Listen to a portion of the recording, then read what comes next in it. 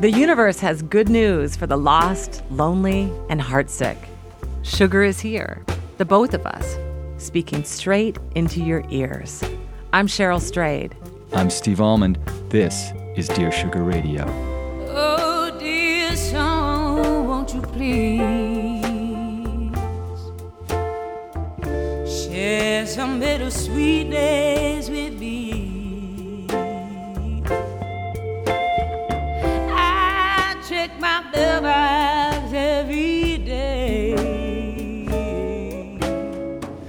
Oh, and the sugar you send my way.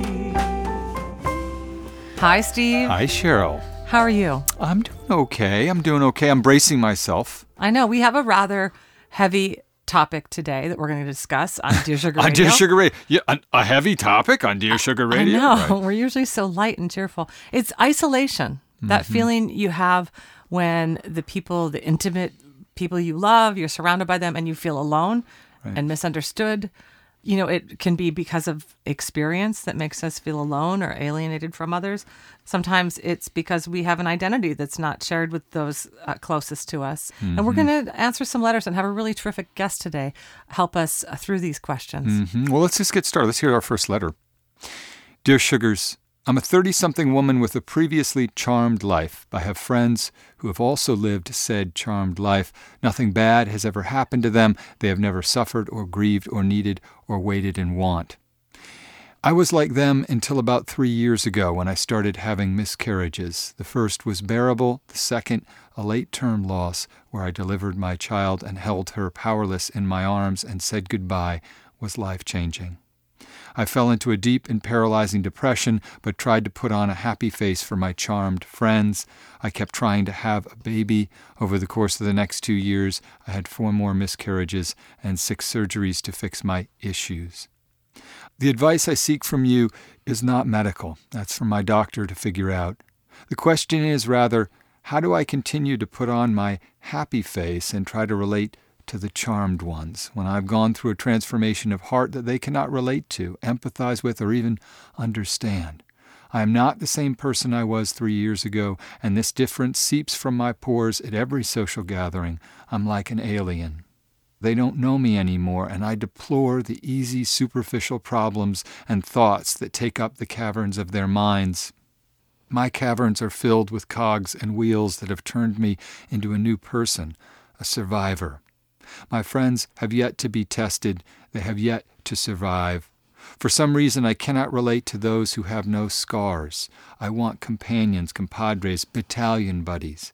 Is it wrong to wish they too had scars so I can feel close to them again? I want them to need me the way I have needed them. But mostly, I want them to know me again, the new me, the one with all the scars. Sincerely, a lonely war vet. Oh, Steve, I felt this letter so deep in my own heart. I really identified with Lonely War Vet. Yeah. Not because I've had the same journey. Obviously, my losses aren't about miscarriages, but it really brought me back to this era of my life, the decade of my 20s, essentially, when I was, this young woman, this 22-year-old woman whose mother died young and tragically and suddenly. And I wasn't close to anyone else who had lost a parent. Yeah. And I really identify a Lonely War Vet with your sense of isolation and also your sense of rage, that sense like, why did I get scarred and you didn't? Yeah.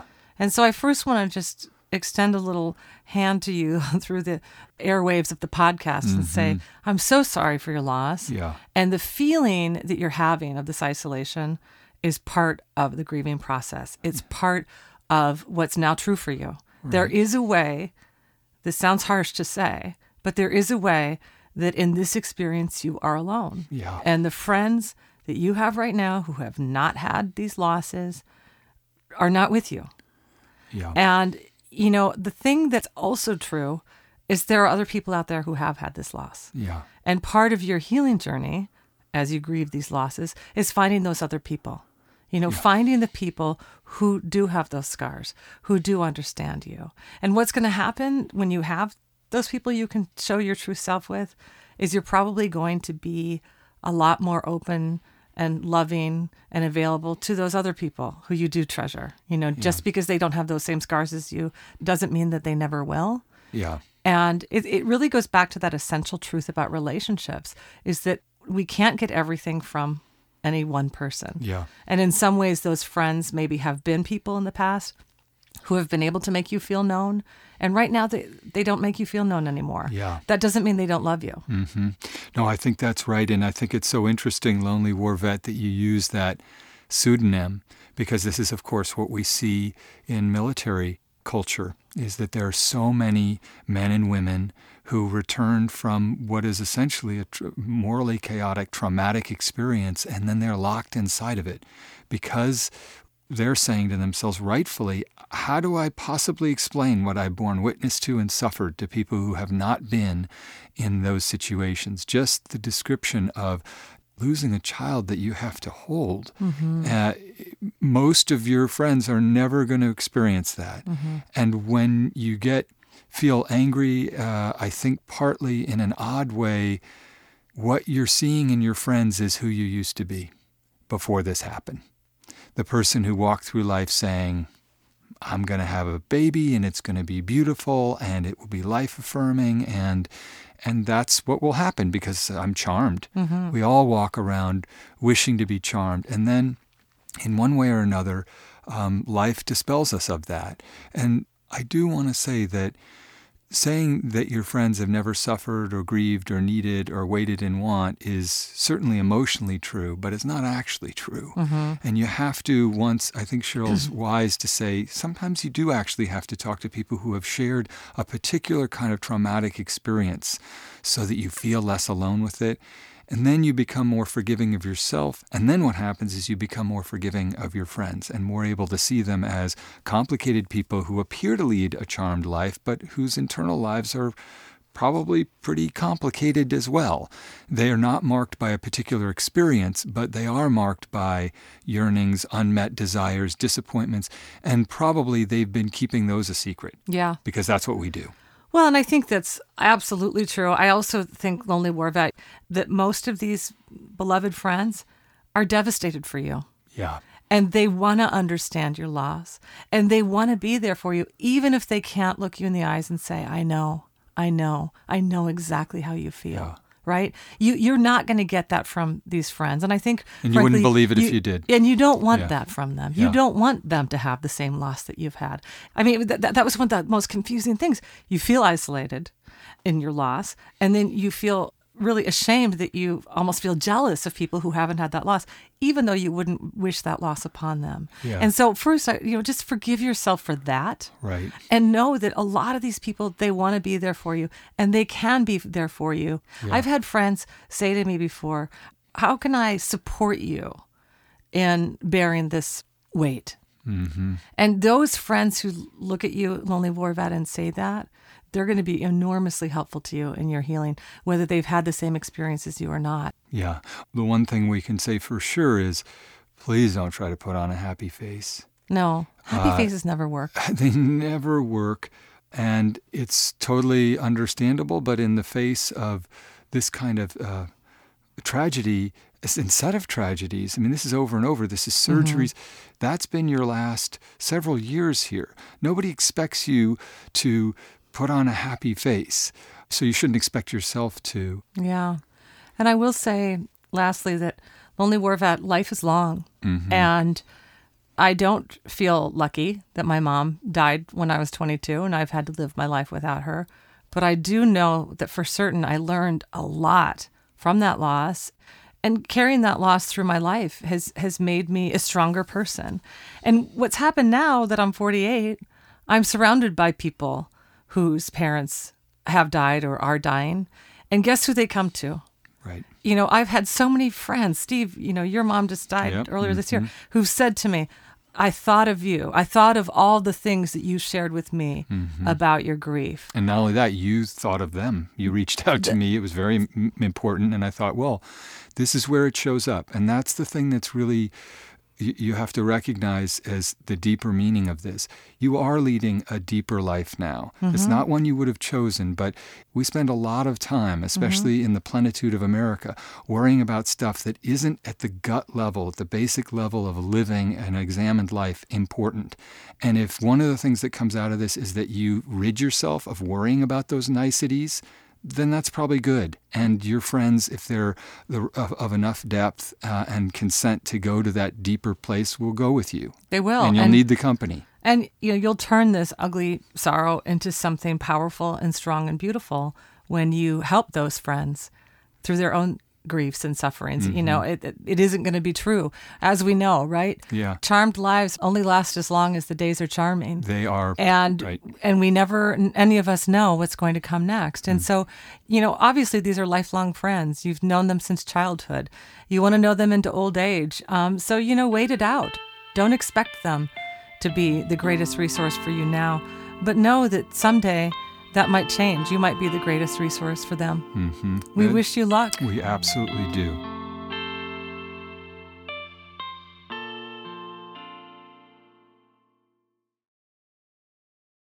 Support for Dear Sugars comes from BetterHelp. If you had an extra hour in the day, how would you use it? BetterHelp Online Therapy can help you figure out what's most important to you so you can prioritize it. Learn to make time for what makes you happy. Just fill out a brief questionnaire to get matched with a licensed therapist and switch therapists anytime for no additional charge. Visit betterhelp.com/sugars today to get 10% off your first month. The world's clean energy future relies on ancient elements still in the ground. Without mining, there will not be a clean energy transition. But pulling them out of the ground comes at an environmental and human cost. Mining is intrusive, but the results are the building blocks for products that we use every single day. I'm Meghna Chakrabarty. Join me on Point for Elements of Energy, Mining for a Green Future. 5 special episodes. Listen and follow On Point wherever you get your podcasts.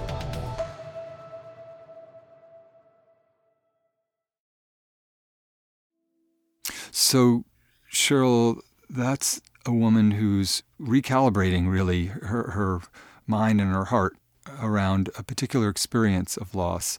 But it's also true that part of what isolates us as we move through our lives is that our identity in one way or another, and our inbox, as we both know, is full of letters in which the essential complaint underneath the particular circumstance is, I was born this, I've realized that I'm that, and that realization about who I am and my identity has caused me to lose people or to feel that I'm going to lose people or have lost them. I feel isolated simply because of my identity. So let me read a letter that speaks to that. Oh, yeah. Dear Sugars, I'm a bisexual colored immigrant woman living in the United States who has recently gotten into a relationship with a heterosexual white man. My boyfriend is kind, compassionate, and loving, but he doesn't really get it. I often speak about my experiences, and he's a great listener, but he doesn't understand. I fear that this lack of understanding will create a wedge between us. It hurts when I talk about issues such as privilege and the fact that he has a lot of it, and he disagrees with me. How do I help him understand what he has never and will never experience? Signed, Social Justice Warrior in Love. Wow. That's a deep one. Yeah. This, like you said, this isn't about experience. This is about who she is. And she is in the Venn diagram of people who are marginalized. She's got 3 strikes: bisexual, woman of color, immigrant. Yeah. We don't even have to go any further than one of those to recognize that that would be a real obstacle when you get involved with heterosexual white man, dominant, normative in every moment. And so much so, said the white heterosexual guy, that we are essentially blind to it. That's right. Yeah. He's never had. I mean, that's the thing about privilege. You don't know you have it. You have the luxury of not having to investigate it. In the largest sense, I have led a charmed life. Yeah. Because of my orientation, my skin color, my gender. There's just a whole set of things that I just don't ever even think about. And I have to have people remind me of that. And this is much more pronounced because Social Justice Warrior, this is your boyfriend. And you are just leading a completely different existence that he has no clue about. And it's really tough, but you have to, if you think it's worth it, help him try to get it. It's a little bit like that line at the end of A Good Man is Hard to Find, where the grandmother, the misfit says that the grandmother would have been all right if there'd been somebody there to shoot her every minute of her life. Right. I feel, not to put too fine a point on it, but I feel a little bit like, hey, if you're going to get with this guy who's a white heterosexual man, nice guy, understanding, compassionate, a good listener, you're going to have to shoot him every minute of your life with what your experience is moving through the world as a bisexual colored immigrant woman if he wants to be with you and, have some empathy for what your life is like. Yeah, I mean, the advice I just gave Lonely War Vet about experience was, go out and find other people who have that experience so that you're not alone. But, I think that this is a different kind of isolation because the question at the core of this is, can this relationship survive, this romantic relationship? You're in love with each other, and yet you feel deeply at odds with your partner. And it's one of those deal killer things. If you ultimately are going to feel misunderstood repeatedly and the deepest parts of yourself unknowable to your partner, that's a relationship that's unsustainable. The good news is that people are capable of change. Right. People, if they are asked to do some work, sometimes they surprise us. Right. And so, I think that we have somebody, social justice warrior in love, who can speak directly to the situation you're in because she is in it herself. Her name is Ta-Lin Kell. She's a writer, blogger, and artist. She's written many pieces for the multimedia site The Establishment, which is a site run and funded by women, I want to know. Yes. Including 2 fabulous pieces. The first is called My Husband's Unconscious Racism Nearly Destroyed Our Marriage. Yep. And the other is Why I Cut My Racist In-Laws Out of My Life. I read both of these pieces and was just really electrified by what Ta-Lin had to say about her situation, her family, and her marriage. And I think social justice warrior, she's going to speak straight to your point. She sure will. Let's give her a call, and we'll remind listeners that we will put links to both of those beautiful pieces on the Dear Sugar website as well. Let's give her a call.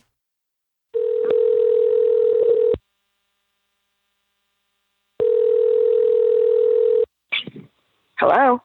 Hi, is this Ta-Lin? Yes, it is. Hi, this is Cheryl Strait. I have Steve Almond on as well. Hi, Ta-Lin. Welcome to Dear Sugar Radio. Thank you for having me. We're so thrilled to talk to you. So listen, we have been discussing this letter from social justice warrior in love. Did you have a chance to read the letter? Yes, I did. So before we ask you to weigh in with your advice, I wondered if you could share your story with us. How have you encountered this kind of situation that social justice warrior in love discusses?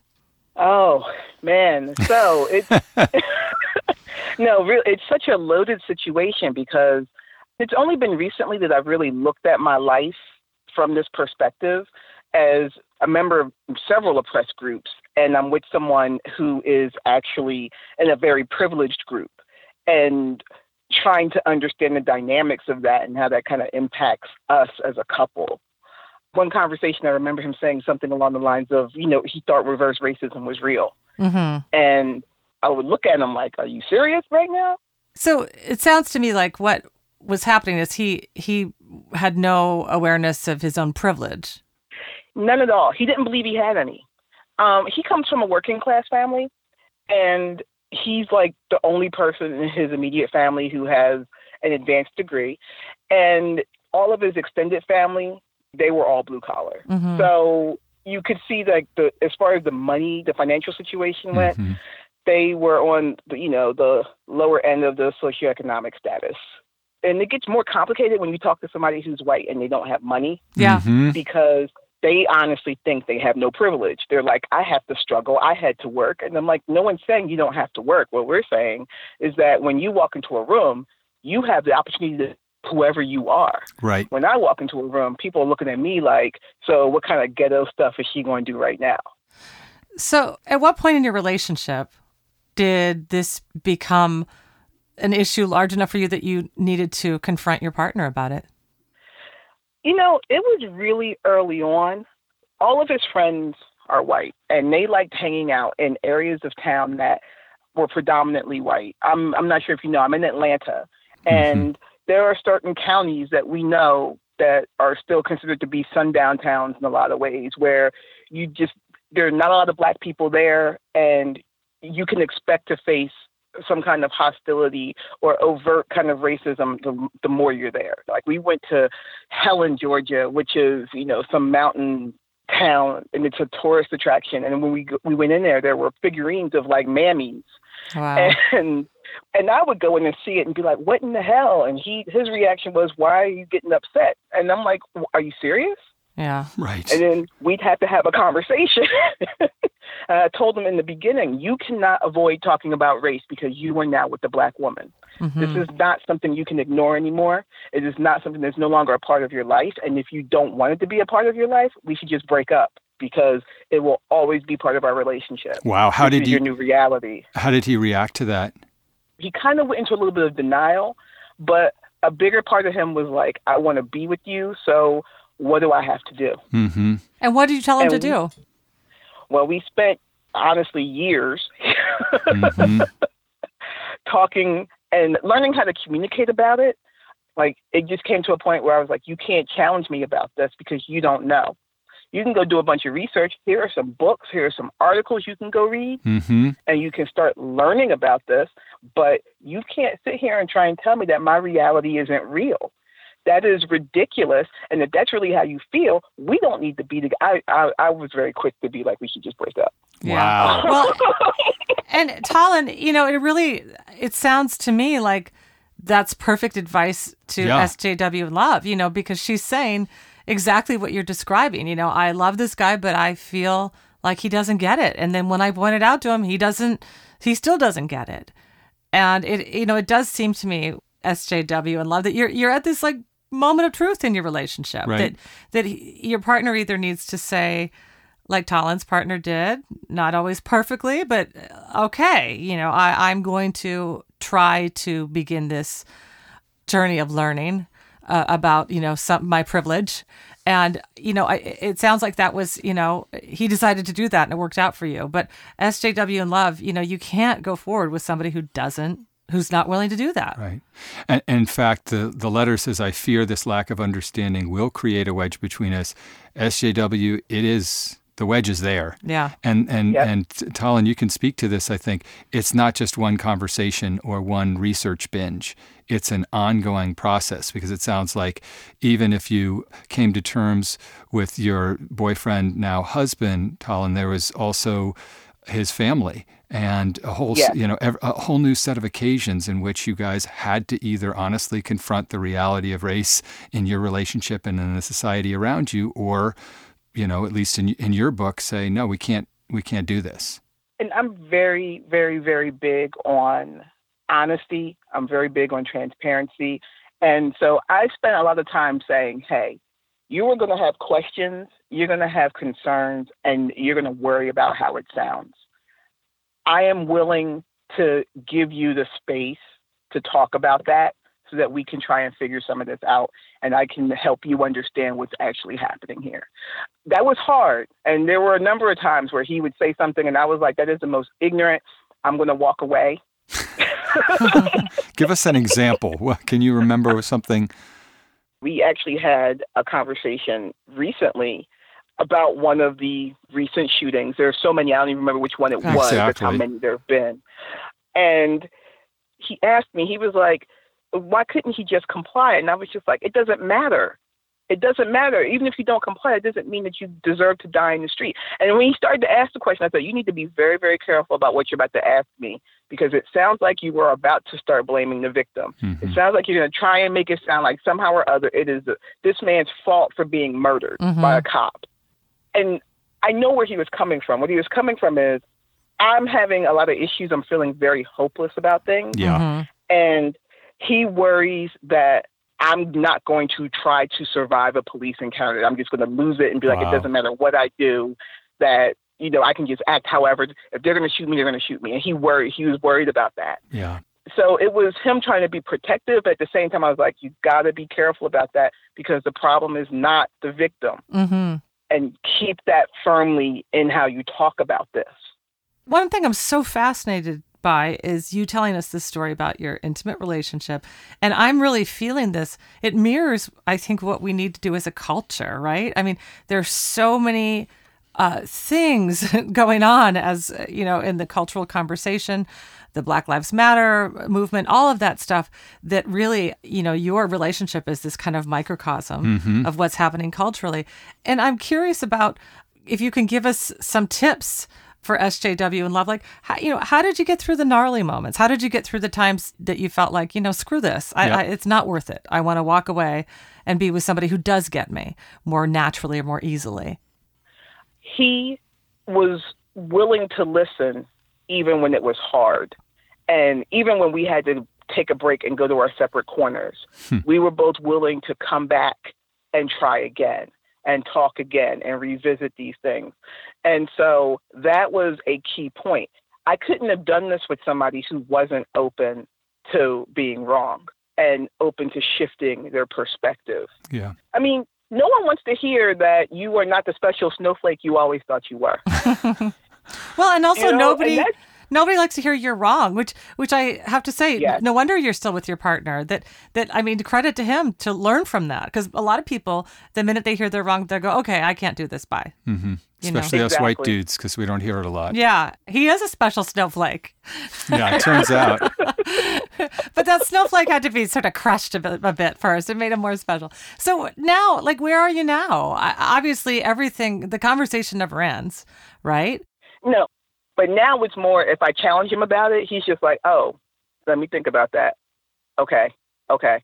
Let me rephrase that. And we'll work through it. And it's not as volatile as it was before. And it wasn't a knee-jerk no response as it was before. And I mean, when I say he is wonderful, he really is. He's just be who you are, feel how you feel. He's been very supportive of everything I do. I mean, you could imagine when I wrote this essay, he was a little apprehensive, and I let him read it, and he said, okay. Yeah. There's no way I'm going to come out of this looking good. Mm-hmm. And I was like, okay. He was like, but he does, actually. But he does. That's what I think, too. He does. And I think it's in that piece that you say, all white people are racist.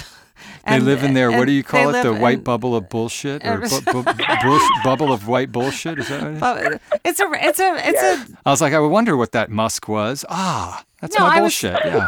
When I was reading it, Talon, I was like, both one about your marriage and your in-laws. I was really struck. I love the way that you just say, we're going to be honest, and racism is a fact of our lives, and we're not going to pretend it isn't. And I think that that's really refreshing. And I think that idea that your husband feels like he came off bad in that is really about a kind of notion of white fragility that we need to lose. Yes. That, it doesn't make you a bad person just because you have some things to learn about your own privilege. Exactly.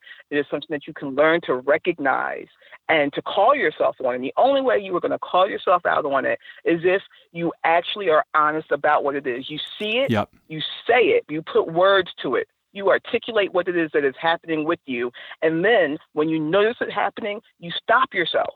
Yeah. And it becomes easier over time.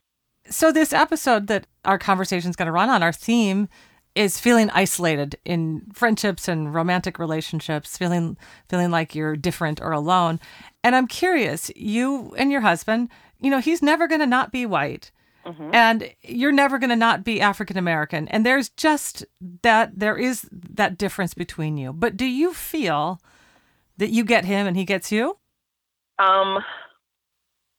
No. There are certain things about my experience he's just never, ever going to get. But when I tell him I'm experiencing it, he believes me.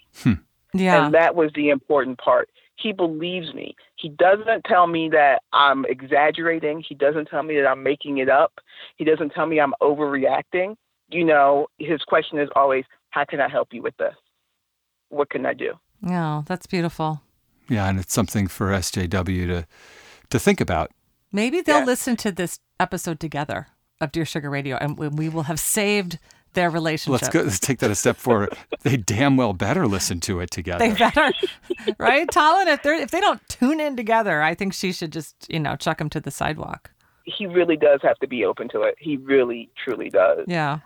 Talon, thank you so much for joining us today. It was really wonderful to talk to you. And those pieces that you wrote on the establishment, we'll link to them on our web page. And I encourage all of our listeners to go read them. They were really interesting. Yeah, they're fantastic. Thank you very much for having me. I appreciate it. Bye-bye. Wow, so interesting. You know, one of the things we don't always get to tell happy stories. Yeah. On Dear Sugar Radio. And I love that Talon can really tell us a happy story. And it's one that's not the fairy tale, right? They've had struggles. They have to have difficult conversations. And I love what she said when I asked her if she felt that her husband gets her. That's what SJW in Love is not feeling. Mm-hmm. And that's what Lonely War Vet is not feeling, right. You know? But in both cases, they're saying, they don't get me, or they don't get my experience, what the scars I have now. Mm-hmm. And I love that Talon said, okay, we're probably never going to get each other, but he believes me. And that's really the best we can ask for. Nobody really can be us, but we can find and in some cases demand that people really know who we are. Mm-hmm. Yeah, and that's, you can hear in Talon's discussion, both in her pieces and just in our short conversation, that's somebody who's insistent about it. Yeah. She's a good model of how hard and continual that work has to be to keep those lines of communication open. Not so that the angels sing and everybody knows that who everybody else is deep in their soul, but simply so that you can accept that even though there are things that make it impossible to completely understand somebody else's selfhood, you can accept yourself and you can make an effort to draw closer. Mm-hmm. When you are lost or feeling down, I'm gonna wrap my arms around you. I'm gonna wrap my arms around you. I'm gonna wrap my arms around you, right around you. I'm gonna wrap my arms right around you, babe. When you were lost or feeling All right, well, this has been another episode of Dear Sugar Radio. We're produced by WBUR in Boston. We're produced and edited by Anne-Marie Sievertson. We're recording at Talkback Sound and Visual in Portland, Oregon. Josh Millman is our engineer. Our theme music is by the Portland band Wonderly. Vocals are by Liz Weiss. Mm-hmm. Subscribe to Dear Sugar on iTunes or your favorite podcast app, and follow us on Twitter and Instagram at Dear Sugar Radio. Please also write us your letters. We want to know all your secrets and sorrows and struggles and conundrums. DearSugarRadio@gmail.com. That's it. Right around you, babe. When you were lost or feeling down, I'm gonna wrap my arms around you. I'm gonna wrap my arms around you. I'm gonna wrap my arms around you, right around you. I'm gonna wrap my arms right around you.